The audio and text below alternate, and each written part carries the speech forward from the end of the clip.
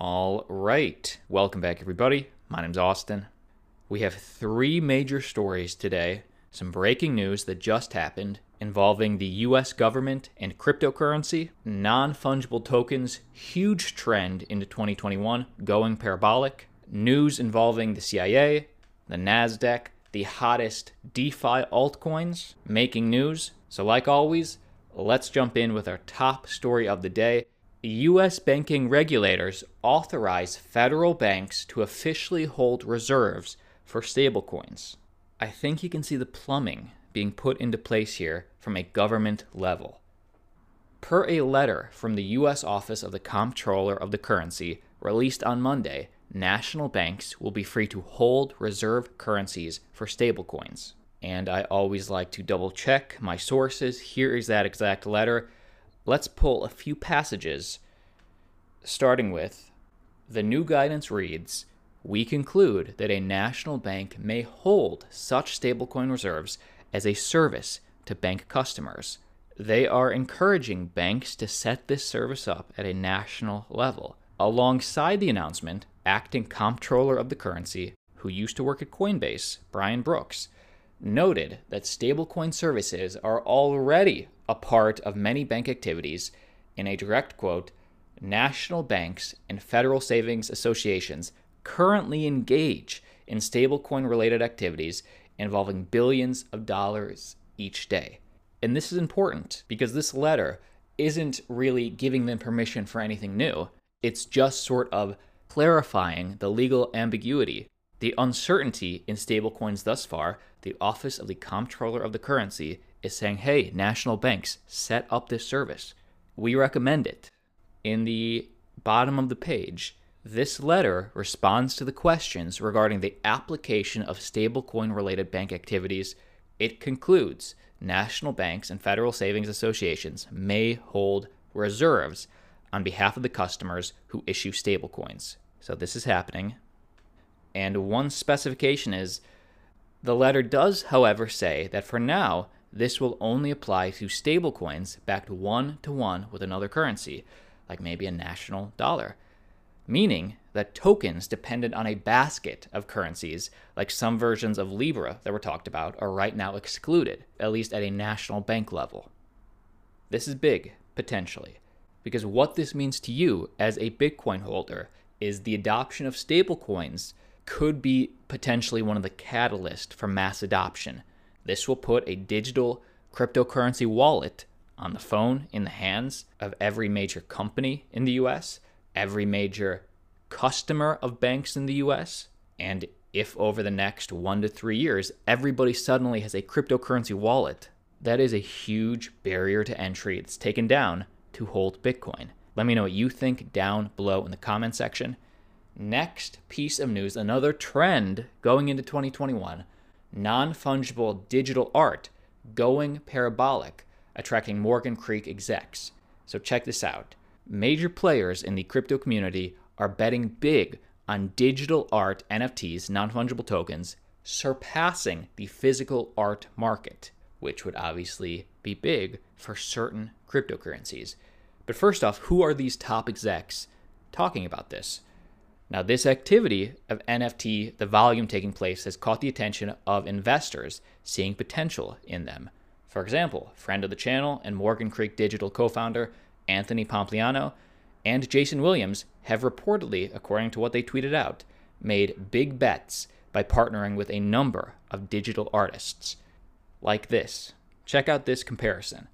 Similar to how Bitcoin is superior to gold in almost every way, digital art is superior to traditional art in almost every way also, said Pompliano in his recent newsletter. This transition to a digital art world is not a question of if it will happen, but rather when. I personally believe that the digital art market cap will grow to become larger than the physical art market cap. Now, what is traditional art's market cap? Well, traditional art has a market cap of roughly $65 billion for the last few years and has outperformed the S&P 500 traditional art by over 180%. Pompliano said that he was confident we would see a 6,000% increase in the digital art market cap, which he estimates is currently at 10 million. So this number isn't out of nowhere. He's saying that if they are to surpass traditional arts market cap, then what is now 10 million, he sees as eventually passing 65 billion. What do you think?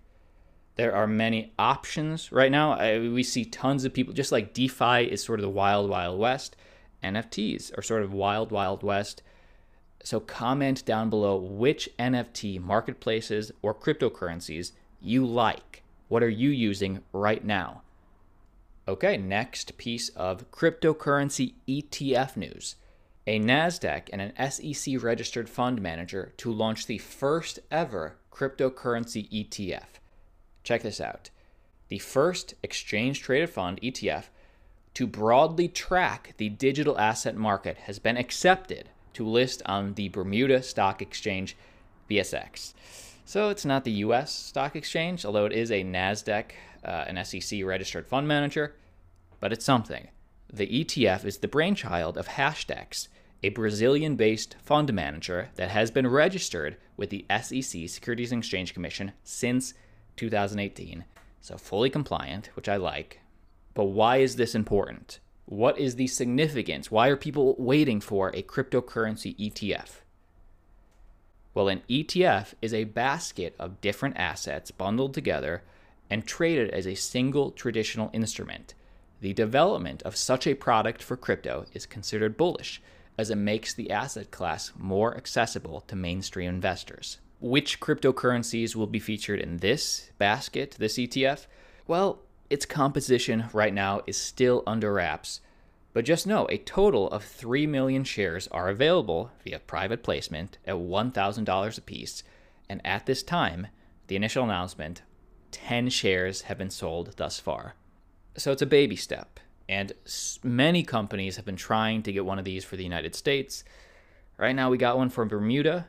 The SEC is the main thing stopping this in the United States right now, because they said, among other things, Bitcoin right now is too volatile, too manipulated.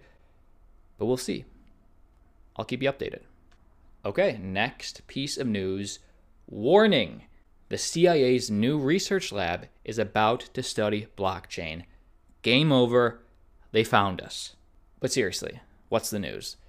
CIA Labs, which is a research firm, development firm, their website said that the lab will now research distributed ledger / blockchain-enabled technologies, along with other tech stacks, including wireless telecommunications, quantum computing, artificial intelligence, and data analytics, to name a few. So now this is in their basket, so to speak, of technology that they want to understand more about. If this wasn't important, they wouldn't be researching it. And they want developers to come to them. This will give the CIA a useful incentive to woo tech talent that might otherwise turn to private companies and Silicon Valley giants. So they're saying, hey, don't go to Ethereum's consensus or Google's blockchain study. We want the best talent to study blockchain here. Next piece of news for Elastos. Elastos has now released a DeFi roadmap following its Chainlink integration. So they are partnered up. Just a little reminder of what Elastos is. Founded by OS expert Rong Chen, used to work at Microsoft China, Elastos is building the blockchain industry's most comprehensive and interoperable open-sourced platform. So it's aiming to be a decentralized internet, and it uses a hybrid consensus that combines the secure hash power of Bitcoin and the democratic ideals of delegated proof of stake. And it's aiming to be a blockchain that secures data storage services for you and a decentralized ID system for all digital assets. So it's available. They integrated with Chainlink, and now they have a DeFi roadmap, right? We're seeing all these altcoin projects lean into DeFi. And when we say a DeFi roadmap, it probably means lending and borrowing.